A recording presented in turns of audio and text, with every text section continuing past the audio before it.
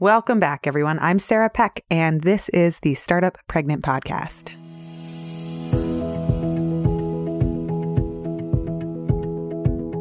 Today, I want to have a conversation about energy and sleep and how it changes throughout pregnancy and the postpartum period, and also how to manage it or not.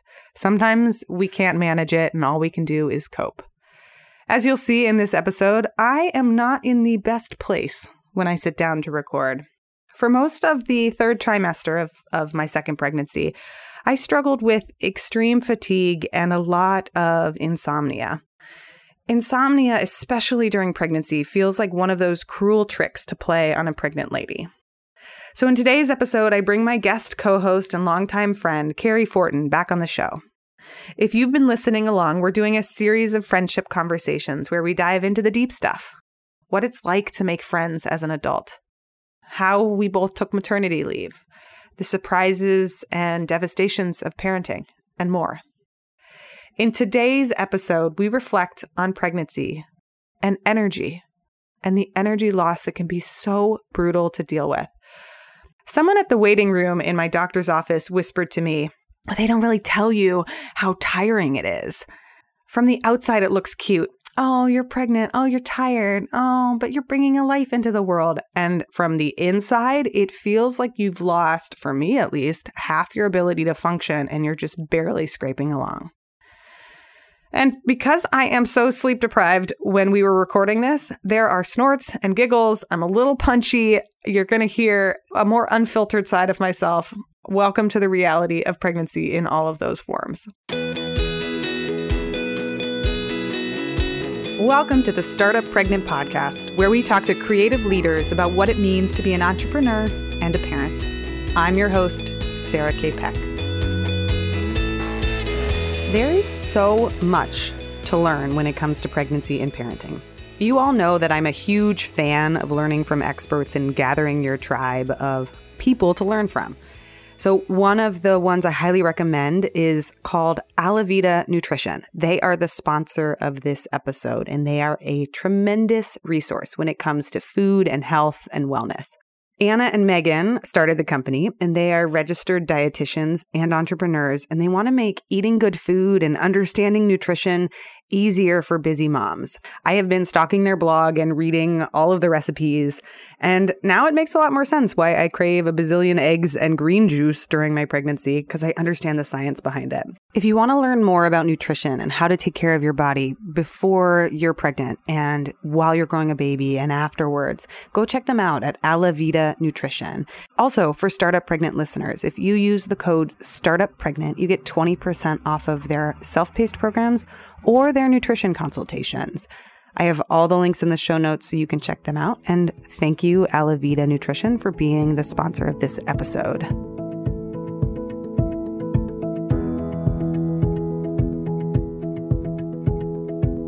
So today I am so excited to welcome Carrie back to the show. Carrie, thanks for doing this mini-series with me. It's always highlight of my week. This is fun. So today I want to talk all about energy and how it changes, because I think pregnancy was one of the most profound experiences of feeling like, oh, holy shit, I've been hit by a truck. I have no energy in the first trimester. And at the time of this recording, I am now 33 weeks pregnant and feel like I've been hit by a truck again. I'm super tired. I have a story to tell you. Yes. But I just want to talk through, how do you deal with it as a business owner? And also, everybody listening, I have to tell you this story first to set the context, and then I'm going to ask Carrie a question. First, for the last 3 nights, I have had the worst pregnancy insomnia. So I go to bed at 9:30, and then for some reason I wake up at either 11:30 or 1, and then I'm awake the rest of the night. So last night, my Fitbit, which I probably shouldn't even look at it, but last night my Fitbit was like, you slept for 2 hours and 45 minutes, and you were restless for 4 hours and 20 minutes. And I took a screenshot and I sent it to my husband. I was like, yeah, that's how I feel, like that. And I cried so hard this morning. I'm sharing that because I have no filter right now at the time of this recording, because it's 3:30 in the afternoon and it's been more than 12 hours since I woke up. But also because the third trimester is brutal and I'm really tired, and I don't know sometimes how I'm doing this podcast. It is so brutal. I remember someone saying to me, first of all, I'm so sorry. Let's just start there about your sleep. Like that is bananas. And I had that so hardcore too in my third trimester. And I remember someone saying to me like, sleep now. And I was like, A, that advice isn't helpful. And B, that advice might have been helpful like 3 years ago, but I haven't been, like certainly not now, when you have to like pee, as my friend said, she has to aggressively pee a thimble worth of pee like every 60 minutes. That's exactly it. Right. And and I always thought that it wasn't fair to talk about like pregnancy anxiety. It's just like you wake up and then of course you've got a million things to think about, whether or not you want to label that as anxiety. You're just like, oh my God, this baby's coming. I'm going to birth it. Somehow that's going to happen. Like those are big things to just have come to you when you wake up at 11:30. That doesn't even count, Sarah. That's like you kind of took a late night nap. I know. And I kept thinking it would get better, but I'm like the third night in. Also, I was slightly nervous about whether or not I'd be coherent. I was texting you right before this, being like, I might have to bail. I'll just do it. This is actually real. So listeners, I bet there are people listening who have been in the exact same page. And they're like, oh, I feel you. Yeah. The other thing that's really hard is all those, what does it feel like? I was telling a friend this morning, there comes a like tipping point in the third trimester for me when I really feel like it doesn't matter how much I drink, how much water I drink, how many vitamins I take, how much good food I eat. But it's like the baby is like mine and just sucks it out of my body. And like, I'm like, but I was thirsty too. Like, and it's just like, I just feel like I'm being leached of all the things. I mean, to put it in context, when I woke up last night at 1:30, I ate salty seaweed, 2 bananas, downed a whole bunch of coconut water, and then finished my smoothie, my superfood smoothie where I had like sunflower seeds and mango. I'm trying to stuff myself with as many nutrients as possible. And that baby was like, great, I'm good. And I was like, my legs are still cramping. And so I took a magnesium bath. I feel like people don't really share how taxing it is on your body at the end. Like, I feel like an old ass car breaking down. And just like the speed with which it happens, like that's always so wild to me. That's the thing about pregnancy. Like in some ways it feels like it's forever, but something new is happening all the time. It's like having a little baby. And by the time you get used to what was happening, something brand new happens and you're like, oh God. And at least in the case of pregnancy in your third trimester, the thing that replaces it tends to be harder and less comfortable. I mean, first of all, good for you hearing the food you ate, because my baby is essentially an everything bagel on like legs. Like, I've looked at her and been like, I am sorry, but you are made up of beige foods and like dairy. Like, I love you. There's also like dozens of pints of ice cream. But like last night, I was like, you will have everything. Here you go. Yeah. My sister was saying too, she had twins and just that experience of like, I mean, all of the bones that are like maturing inside of you, like the organs, I don't know. It's wild. All of it, they're growing. I think last week, the brain folds were starting to develop. It was a smooth brain. And then it's like, your baby's now getting wrinkles in its brain. I was like, oh, whoa, maybe that's why I want all this salty fish. I mean, I don't know. I think this is the tipping point when you're at max amniotic fluid and then there's just no more space. The baby just keeps growing, but you don't have more space to give it amniotic fluid from here on out. Yeah, we're thirsty all the time. We pee every 30 minutes. Aggressively peeing a thimble's worth of pee is exactly right. Peeing is so unsatisfying. The pressure you feel is like, oh, I'm going to let out a gusher. Like, I'm going to fill this bowl. And you go to the bathroom and it's like, meow. Yeah. Like, why was there so much sensation for that worthless amount that just came out of my body? Okay. And can we also talk about your baby, like brain folds for a second? Because I feel like that is the craziest thing to me about pregnancy. And maybe that's why it feels so weird when it's like, I don't know why I can't sleep. I don't know why I feel crazy, because we're not consciously doing anything, but our bodies are doing so much and their little bodies are doing so much. And it's like, we get these random emails. It's like, your baby's a mango and like has brain folds, but it's still so hard to process. Yeah. Like, of course you need seaweed and super smoothies and all that stuff, because think about all this crazy stuff that's going on. Like if you were to say I'm training for a marathon, we'd be like, great. You need those shot blocks. You need, like, you really need all that because you're consciously choosing to do it. And I think sometimes I would forget in pregnancy, like I'm not choosing to run a marathon, but I still am. And but so you're doing it back to back, day after day. Yes, that was the best thing my husband ever said was anytime I did something, he said I was doing a biathlon or a duathlon. And he's like, you're walking and growing a baby. You're like hiking and growing a baby, as I would get really slow at doing everything. And he's like, well, you're doing a bunch of stuff right now. Oh, that's the sweetest. And it was so nice. And I was like, that's the way to look at it. I really dislike that this is my psychological response, but I keep having this experience of wanting to apologize for not being able to do as much.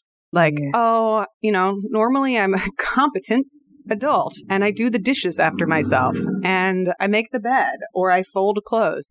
Like the listlessness with which I look around at it, I'm like, okay, that looks like another mountain. That looks like another mountain. That I can't do that. And then my partner gets home because he works outside of the house and I just feel so bad. And he's like, I got this. It's just dishes.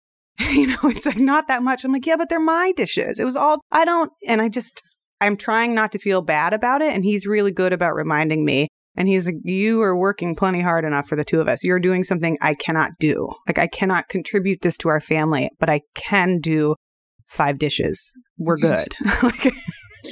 That is so amazing. Just as you were saying that too, I was thinking about like the newborn days, right? When it's a version of this, but with more poop. And so much poop. You're right, so much poop. But I feel like I didn't even have like the lens with which to look at my house and be like, oh, this is gross. I just like put the dishes somewhere and walked away and didn't think about them again. So maybe that's the hardest part about pregnancy, this late stage. Yeah, is that huge energy drop. And then knowing, I don't know, I guess newborn, you have more energy, but it's all taken from you also. It's just on the outside. But I don't know. And maybe your experience with a newborn was different also than mine, as I'm sure it was. But just like the sleeplessness, the like having something need so much from you, which it needs all that from you right now inside your body. It's just like you can't hear it making noise as it does it. And then the transition to it all being on the outside and it all being visible and obvious, I guess in some ways it's rewarding because it's like, look at all the stuff my body's been doing that is now like a full-time job for 2 adults. The thing that I'm experiencing right now is like, and this is a personal experience versus a global experience, is really having to dig into figuring out where the forgiveness for myself is, like what my expectations are for myself and why. I'm typically been an overdoer and an overdriver. And when I get, handed this, like, you shall have half as much energy as you normally have. The hardest part is actually like how demoralizing it feels, how sad I am about it. I'm like, but I want to do all these things. I like being fast. I like being competent. I like getting things done. But then the other thing that's happening is I am out and about and I feel like I have really grumpy stories to tell you today, which may be correlated to the lack of sleep. But like, I'm on the New York City subway and all these fucking men, pardon all the men who are listening to my show that are wonderful, love you, they don't even look up from their phones. And I've gotten body slammed at 32, 33 weeks pregnant by people who don't even bother to look.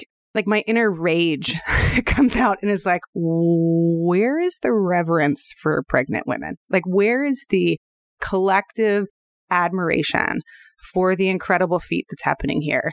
Like, I have people push past me because I'm walking too slowly. I mean, granted, I live in Manhattan, land of fast walkers and aggressive people, but still, it frustrates me. It's like the cultural talking out of both sides of our mouths too. Like nothing's more important than families. Like, oh, the women who carry babies, it's a miracle, but also get your butt out of my way, lady. Like, I was amazed. I think, was it you and I who were talking about like the hierarchy of people who will notice you and like stand up for you?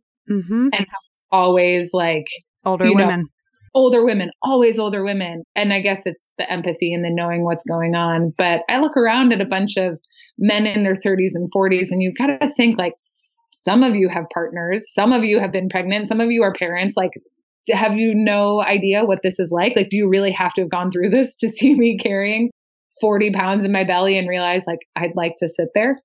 It's frustrating because, I mean, this wanders into a different conversation that you and I should have at some point, which is the separation or the duality of the genders where we say, all men this and all women this. And to me, I'm stumbling upon the realization that it's not an effective way of starting the conversation across genders. It's great within the women circles to be like, and grump and grouch about other people. But if I tell somebody that this is a global experience, it doesn't generally lead me to having a better conversation. So I end up doing this like dynamic dance of explanation. I was at daycare this morning, drop off, and one of the dads asked me, like, how are you doing? Like, how's it going? Like, just a colloquialism, like just an everyday. And I looked at him dead-faced, and I was like, it's August, I'm hot, and I'm pregnant. And he just started backing out the door. He was like, and I was like, I just kind of shrugged, and I was like, that's how I'm doing. His eyes kind of widened, and he was like, okay, she's being real. Don't know how to handle this. But I wasn't like, men are the bane of my existence. Right. They're not. I mean, there's so many wonderful ones. But yeah, it makes me want to cry. Sometimes I think if I just burst into tears in the subway or did a good right hook, like just punched someone for bumping into me. Maybe I shouldn't say that on the podcast. Either one. Honestly, I would just slow clap like a pregnant lady who just leveled someone. What a superhero that would be, who has all the people, who are sitting all wide and like not paying attention, and you just, gosh, okay. Anyways, yes. So back to energy. Yeah. Okay. So I would love to ask you about, for people listening, I'm sure I've mentioned this in other places, but if you're just jumping in with us, Carrie and I have been working on the Startup Pregnant project for a long time together. She's been part of the project since its beginning and has been a good friend of mine who, from like text messages to email exchanges to just sending supportive notes about like, I really like this project, keep building it, keep going. And then doing some essay writing on the site. Now she's helping with some of the publishing stuff that we're working on. Has always been an ear that I can talk to about building Startup Pregnant. So one of the things that's been really interesting is that we've both navigated pregnancy kind of in this ebb and flow where one of us has been pregnant and then the other one, and then I'm pregnant again. So our energy is different. So we're constantly meeting each other and being like, oh, yeah, you over there, you're in the first trimester. How you doing? Where the other person is like Roger Rabbit or Bunny Rabbit, whatever, like spinning, being like, I've got energy, I can go. So Carrie, what has it been like on your end going through this project over the last 2 or so years together and navigating these energetic ebbs and flows? It's so interesting. And what I will say, I have always appreciated, in some lucky ways. I mean, your son is over a year and a half older than my daughter. And so in that sense, I felt like I always had a safe person to talk to with you when I'd be like, hey, I am just barely pregnant. And somehow like, I've got this thing the size of a quinoa grain inside of me and it is knocking me out. And you're like, yeah, I hear you. I know it. I get it. And so I've always appreciated that you had that experience before me, so you understood. But it is funny because I think about like when we did a retreat together, your kiddo was 6 months old and I had just had a pregnancy loss and I didn't realize it at the time, but was pregnant again, like in that moment, and was about to also have a miscarriage there. So, we've really been in and out of all of that together. That was like the emotional crash, even though my energy felt fine. And then this time, my daughter is just finally like sleeping for real. And I am just finally feeling good, exercising in like a somewhat meaningful way, like running or sweating or doing something like that, which used to be a big part of my life. And so now it's nice because you're starting to prepare for baby and make space and slow down. And we've had some conversations where I've been able to say like, I'm coming into the open, like I have been ramping up and I've got space now. So what can I take on? Can I help? Can we talk this through? Because all of a sudden I'm the one with energy. Whereas it felt like for the past several years, it's been you who's been either, emotionally energetic when I couldn't be, or just helping me through like the first and third trimester and those newborn stages, which were all, I just felt low energy for a variety of reasons. Because I think we started syncing up when I was emerging out of the 6-month period. And most moms I know, it's between 6 and 12 months, like screw 3 months. And some moms talk to me and they're like 6 months. They're like, I'm still fuzzy headed. What is going on? And I'm like, is your baby sleeping? And they're like, no. And I'm like, okay, like it'll be a bit, you know? Like, are you full time at work and doing the whole pretend thing where everybody thinks that you're supposed to be 100% back to normal, back to your body, back to everything? And you're like, what just happened?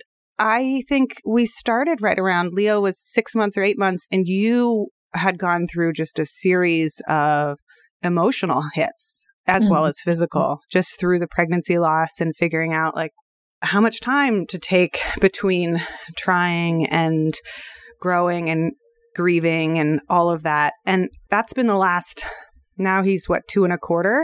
So almost 2 years, because then you got pregnant and you went through the first trimester, the second trimester, the third trimester, and then the newborn period, all while I was not gaining steam, but like reacquainting myself with things I used to be able to do. Yeah. And now I feel like I'm submerging.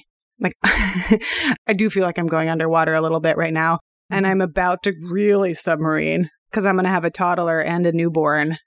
I'm scared. I'm not excited by it. I don't think we look forward to losing our energy. At least I don't. Your little one is 8 months old. 8 months? Yeah, 8 months old. It's wild. And so you're having the glory days of like, I can leave for 4 hours or whatever it is. Like, my leash is getting longer by the millimeter every day. It is this experience I'm having, you know, and I'm still in nursing and pumping and whatever mom. So my tether to my daughter still feels, well, I guess that's it. It's a bond. And sometimes it feels like a leash and sometimes it just feels like checking back in, but it is sort of small, but it feels so much bigger. And really, like you said, you know, when people say how they're feeling, for me, it was 85, 90% tied to sleep, to like a real full, deep night of sleep. And not just one, but like a couple of weeks before I felt, you know, I still sometimes like forget words, really basic words, or I'll be spelling a word like window. And I'll be like, W is on either end. That looks strange. You know, like I still have those little brain parts where I'm like, wow, I feel like I used to be smarter than I am, but I don't know. But I'm not going to judge that. But I do feel like the physical energy, the motivation, the excitement I have is higher than it's been in years, which is invigorating, I guess. Like that's kind of the upward spiral of like, I feel good. Ooh, I'm doing good. Oh, I feel good. This is great. And I'm sure there are sleep regressions and teethings and all kinds of things in my future. So I know that's ebbs and flows. No, I think it's mostly up, but there are like lulls where you're like, dang it, I had planned for having more energy than this week. I'm slipping because I know I keep slooping words together. It's called a spoonerism, but I'll like put two words together and I'll look at my husband and say a complete sentence that doesn't have real words in it. He just repeats them back to me. Like, I feel a kinship with my toddler. Like, I think you're trying to explain something and I don't know what it is. And I'll just say the word louder until I realize that it's not a word. And I need to separate them. And my brain has gone a little mushy. And I guess that's the thing too. I even think about like this idea of mushy brain and mommy brain and all of these sort of like dismissive terms we have when it's like, no, your brain is changing in this incredible way. Like our brains are not that plastic, not that malleable. And yet I do think that like motherhood is one of these times when our brains change tremendously because you are going to be able to, in like a crowded room, distinguish your child's cry from every other noise. And that takes up a lot of space in your brain. And so maybe you're not spelling so good these days, but that's the thing. I'm like, our brains aren't mushy. They're just getting super strong in these areas that we're not accustomed to. And we as people don't necessarily value or understand, and that society certainly doesn't value. Yeah, at all. Like mommy brain, how dismissive is that? Like an incompetent uterus. I'm like, what a-hole thought of these like just names for things. Names, right? I don't know. Yeah. Actually, so I just spoke with someone the other day. She was talking about the brain changes that happen. Yeah, mommy brain is so dismissive. And there's this myth out there that our brains shrink when it's really that they like consolidate and restructure. And the person I interviewed, she's going to be on this podcast, but like way later because it's not coming out till 2019 because I did all the interviews in advance. I have not finished editing them at this point, 33 weeks, getting a little nervous because there's a lot more editing to do. We were talking about it and she interviewed this neuroscientist who shared that there are two major times in our life when we have the opportunity to rewire our brains, to restructure them. We have the most neuroplasticity between ages 0 and 6, like the early years of our life. That's when we are like just soaking things in and building our brains. But then, and this is not just for moms, this is for all parents, including dads, co-parents, etc.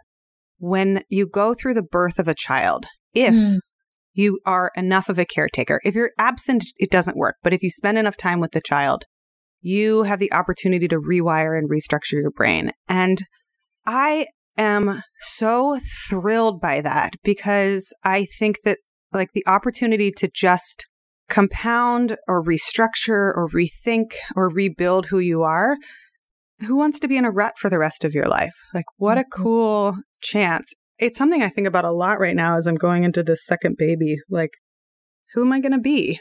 And like, what is shedding? What's going away? What's coming? You know, what am I receiving? And it probably won't look very pretty. All of my experiences of transformation or growth have been just like my toddler's, you know, just as messy and tripping and falling and pooping in his pants and whatever it is that he's doing while he's learning. Like, it's not the most glamorous way.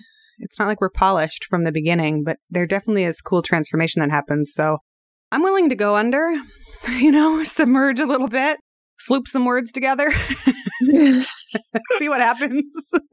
Yeah. I mean, I feel like, first of all, I was like, thank you for using the word neuroplasticity. I swear we are intelligent people who know words like that. I was like, your brain moves and stuff.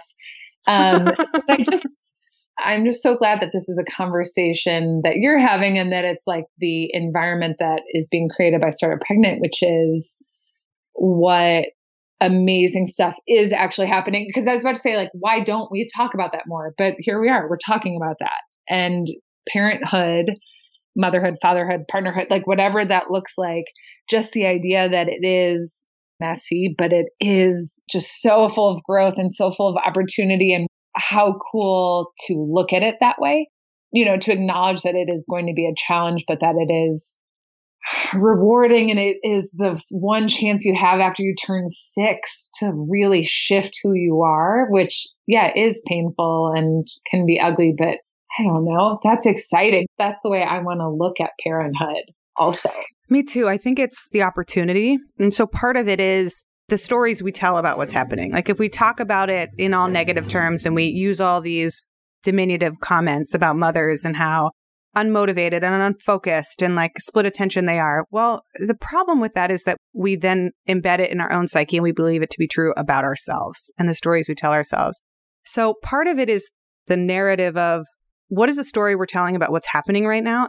And is it true? Because the stories about mommy brain that are so dismissive aren't true when you look at them.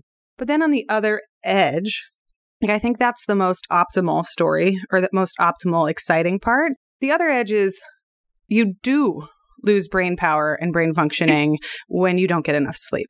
Like I know that it happens to me personally and it's documented. And when we put parents through this like abysmal lack of support, no childcare or obscenely expensive childcare, no women around to co-support, no postpartum checkups, no time off to recover, no co-parents time off to recover. So many women are single parents nowadays. Like we don't even get the opportunity to be in that optimal space because people are just trying to survive. Yes, true to all of that. I remember distinctly being in the hospital and I think we were about to be discharged. You know, it was like 37 hours after I had had my daughter, maybe a little bit more than that. And the pediatrician came in to sort of give her like going home, like thumbs up. And he looked at me and said, and I've never seen him since because he was just someone in the pediatrician's practice. And he just said to me, you know, make sure you sleep. There's a reason why sleep deprivation is used in torture. It's because it's so effective. Yeah. He was so charming. He was so sweet. You know, he was making sure her hips were good and was just being so just sweet and sensitive. And I felt great that he was handling my, you know, less than 2-day-old daughter. But then he said that to me and just, it was like you could tell that he said it a lot of times and was trying to practice the most meaningful way of saying it, which was like, I'm not just saying like, ooh, take care of yourself, no big deal. I'm saying this is something that we do when we try to harm people, is prevent them from sleeping. So please take hear this this and take care of seriously. yourself. Yeah. And that's hard because it's, people are flooded with so many feelings and emotions and overwhelm and advice, and everyone's stuffing things into your hospital bag or like showing up with flowers, which are, to me, the most worthless gift ever. I'm like, flowers, wear the diapers. Like, come on. And so it's like, how do you really impress upon someone, like, make sure you sleep? Do that. Yeah. That's and hard. you know what? I don't think it's me to just say to someone, right? Because I also know I came home and I was like on an adrenaline, or I don't know what it was. It was a high that lasted for like 4 or 5 days. And I was just like, I couldn't sleep when the baby slept. I just wanted to stare at her and smell her and hold her and get ahead and change things and like wash her cute 3-month-old clothes. Like, I don't know what it was, but it was really and fold in my them body. and organize them. Exactly. And then put this down in the basement. And then like, I didn't go so far as to like leave the house, but within the house, I was just manic. I don't know what the appropriate word would be, but it was a very high, which was then followed by a really challenging low, where I think it was the like, I haven't slept in a meaningful way, in months, but certainly not in a week. And my hormones and my healing and my milk coming in and being far away from like the women in my immediate family and from, a support network that I'd had for a long time. That was really hard. And it's like, I guess that's when we need someone close to us, maybe a stage ahead of us, or even just can reflect back to us like, okay, now is the time. Like, that's right. Okay. You are tired. Go back to bed this week. I know you were on fire last week. Go to bed this week. Right. Try again later. Yeah. Yes. All of that. Tell people no, like, you can drop food on my front porch, but please leave.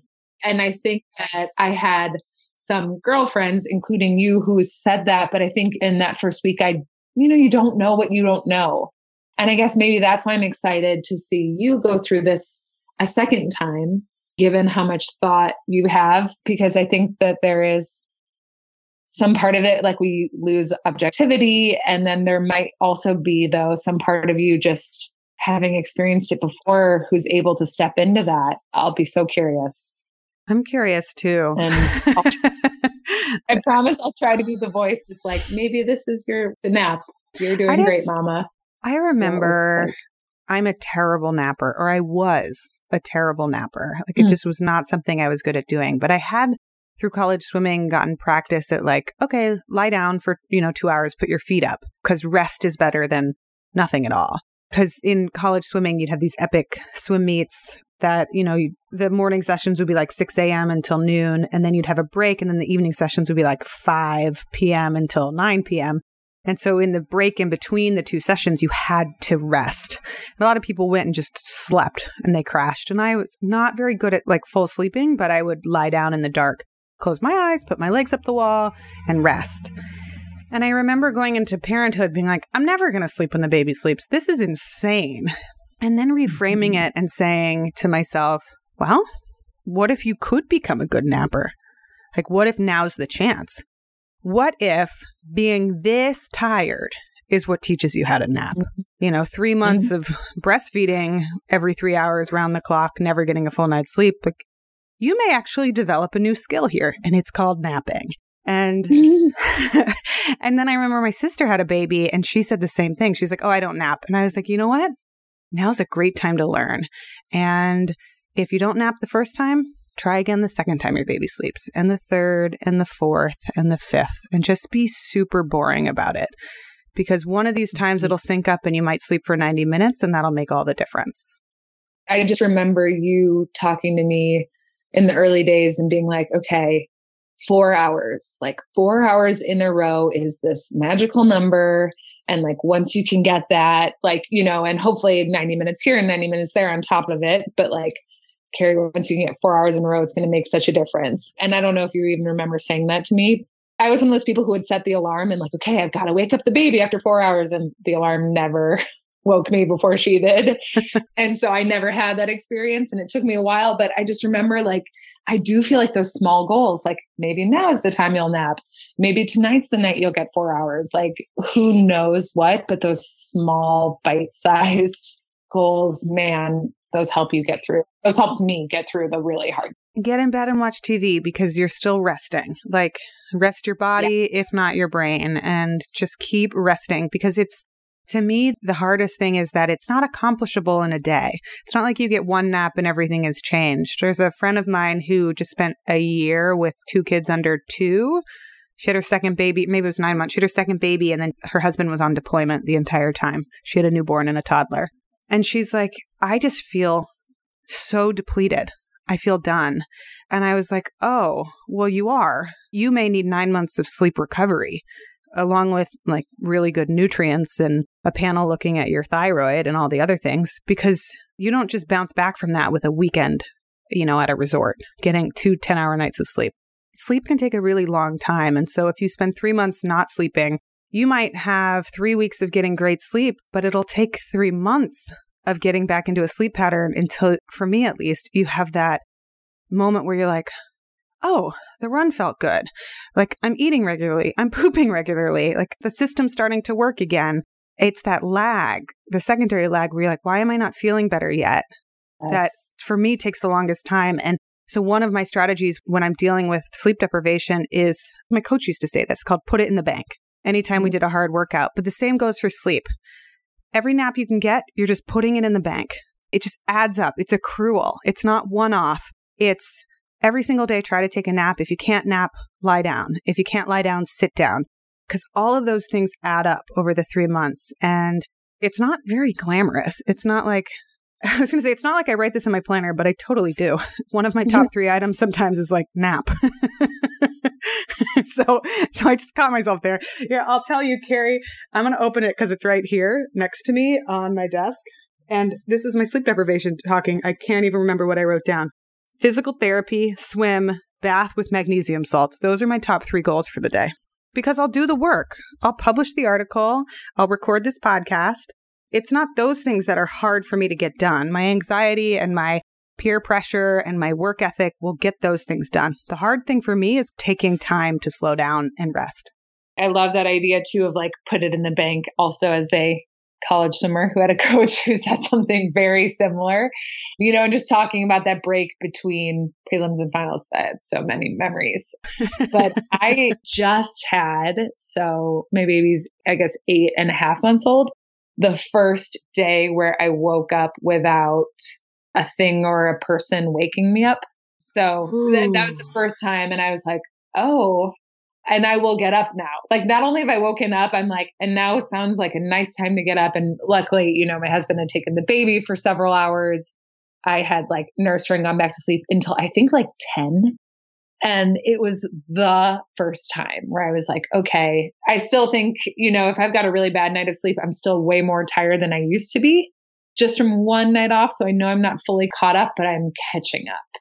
And if you would have told me that's going to take you 8 months or a year to do, I would have been sad and I wouldn't have believed you. I would have been like, no, I got this. And instead I'm like, okay, yeah, these things with motherhood or with parenthood, there are many days, weeks, months, years in the making.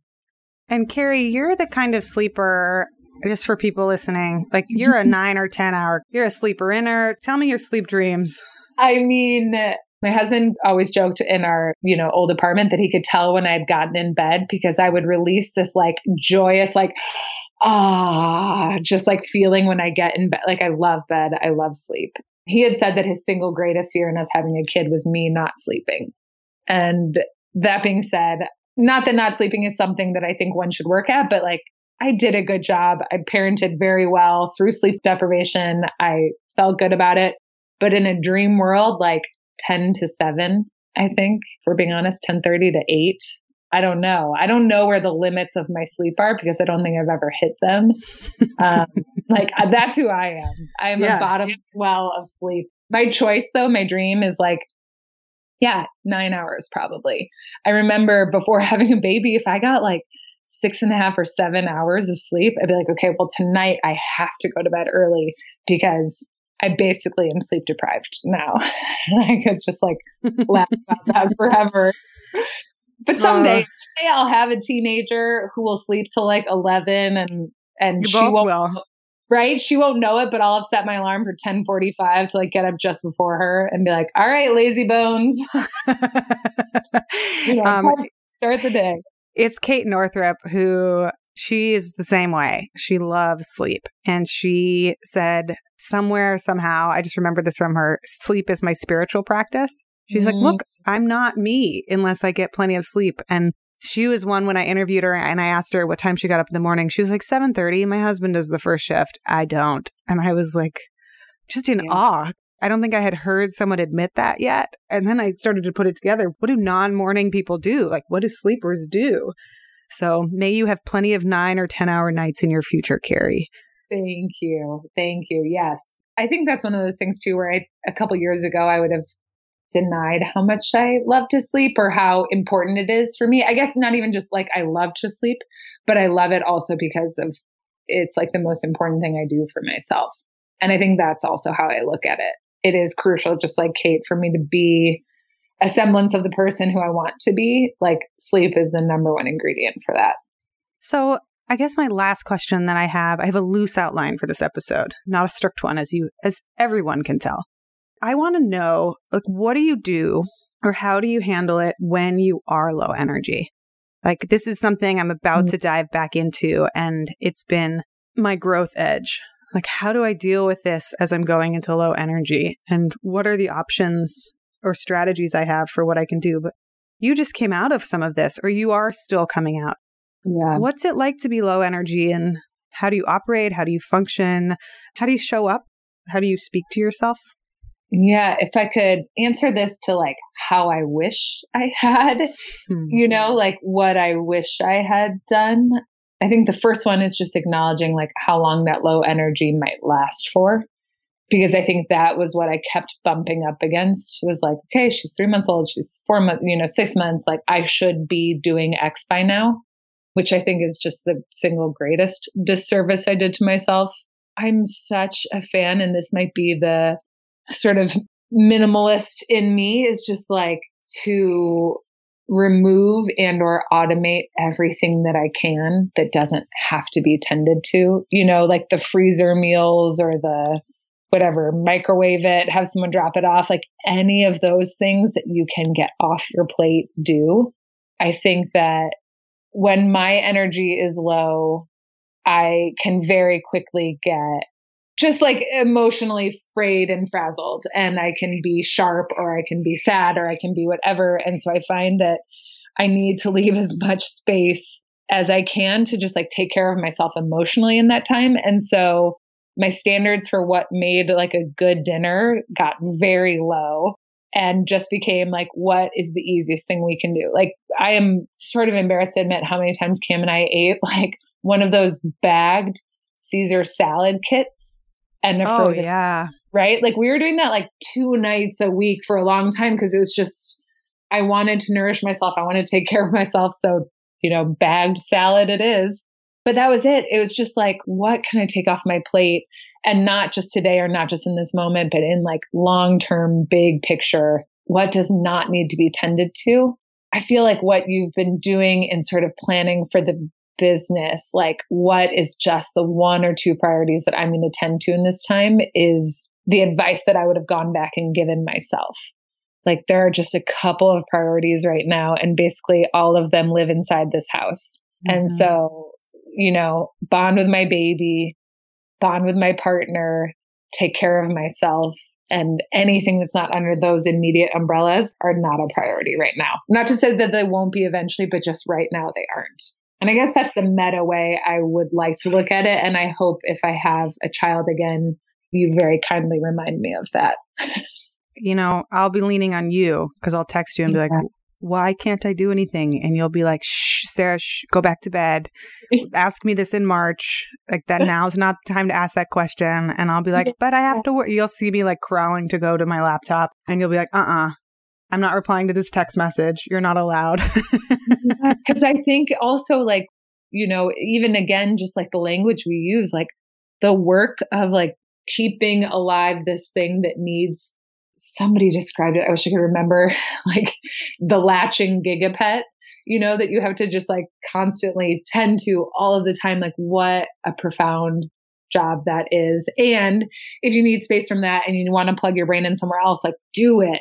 Every parent should take care of themselves in their own way, but just to acknowledge like there's such big work happening inside of your body and inside of the little body that, you're tending to around the clock. Yeah, so true. So that's the kind of ideal / real. What else comes up for you? Yeah, I mean, that's the ideal. I think in a real world, I kept getting frustrated. Like I bring up the dinner thing because I think every day at 4:30, I would have a hit of anxiety to be like, oh God, we have nothing in the fridge. We need to go to the grocery store. What am I going to make? What's going on? And, these little things, I could be feeling good about my day and then something small would overwhelm me. And I think I realized just kind of how full I was, how close to threshold I always was. And so I think letting small things go, I think like yin yoga or stretching or something like that, where I felt like I was still, moving my body or paying attention to my body instead of just being this hunched over nursing mom all the time. That felt really good. But again, like this sort of slow and delicate and gentle parts, I think that's really good. And then I think, I don't know, again, just the grace in hindsight. Like if I did cry, if I did lose it, if I did say something, kind of insane to my partner because he got the wrong kind of tombstone pizza, to just say I'm sorry to whomever and then to allow myself to just get past it. It's so true. It's so hard. The thing that comes up for me is as I'm facing this, looming deadline, which is unknown, could the baby come in 4 weeks? Absolutely. Right. Could it be 9 more weeks? Yes. If it's 9 weeks, will I want to take the baby out myself? Yes, that too. Looking at what feels like an insurmountable amount of work and all the things that are on my plate as the steward of this company and like all the things I want to build and all the projects I want to make and like all the uncovered possibilities. It's hard. It's really hard because I feel like there's so much potential and momentum and I'm leaving right at a time when I want to keep going. And so I'm asking myself questions like, what happens if I do nothing for 6 months? Is it possible that good things will still happen? Could the podcast still grow on its own? Right? Like, does my injection of hustle energy, is that necessarily the best move at all times? And one of my recent affirmations is because, Lordy, I'm so tired at some of these days, and I do not have the capacity that I normally do. What is normal? I ask, how can this be simpler and easier? Like, how can editing this podcast not take 4 hours? What if it only took an hour? How can writing this article be simpler? What if I emailed them and said, let's cut it by half or let's do half? And asking that question of myself, this is not one that I'm good at, but I work at. Who can I reach out to and ask for help? This whole podcast episode has reminded me, Carrie has energy. Sarah does not. We should keep talking. Like things like that, where it's, these biases like I have to do it all myself. I have to work really hard. I have to do it all. And it won't grow unless I'm like working at 110%. Those are all potentially limiting beliefs. So it's not easy, but this pregnancy parenting thing is really forcing me to challenge my own assumptions. And maybe the best thing for my business is to nap, not to do more. Isn't that wild? Like, just to even say that out loud, to like allow that energy to exist and to say like, maybe the best thing for my business is to nap. And, there's a part of me that's like, yes, we need to say that more. And there's part of me that's like, that's crazy. That's never the right answer. Oh my gosh, no, we should all be pushing. And I think that maybe to come full circle on that neuroplasticity, not only do we have this opportunity to question beliefs and to do some of this more, I don't know, emotional and other look inward, like our brains are actually going to be changing and could maybe support that. What if you held some of those mantras and some of those ideas really close to heart for the next 12, 16, 20, however many weeks, and that like actually really shifted something anatomical inside of you? Okay. On that, I'm going to leave it there. And people listening, what do you do when your energy changes or when something significant comes into your life like this? How do you experience it? How do you deal with it? You're welcome to go leave a comment on the blog post for this episode and tell us. I told you a whole bunch of my stories. Carrie told you a whole bunch of hers. Tell us your worst sleep deprivation moment if you'd like to, and or how pregnancy has inspired you to change something about the way that you do your work. Thanks, Carrie. This was awesome. Thanks, Sarah. And I always say this and I mean it. Leave us a review on iTunes if you like our show. It takes a few seconds and it really does help us a lot. If you want more of what we're talking about, go over to startuppregnant.com and get on our email list. We send out a weekly newsletter with time-saving tips for parents and entrepreneurs. And I always include a weekly gadget or tool or something awesome that we've stumbled upon to help make your life just a little bit easier. And as always, you can reach out to us at hello@startuppregnant.com. We love hearing from you.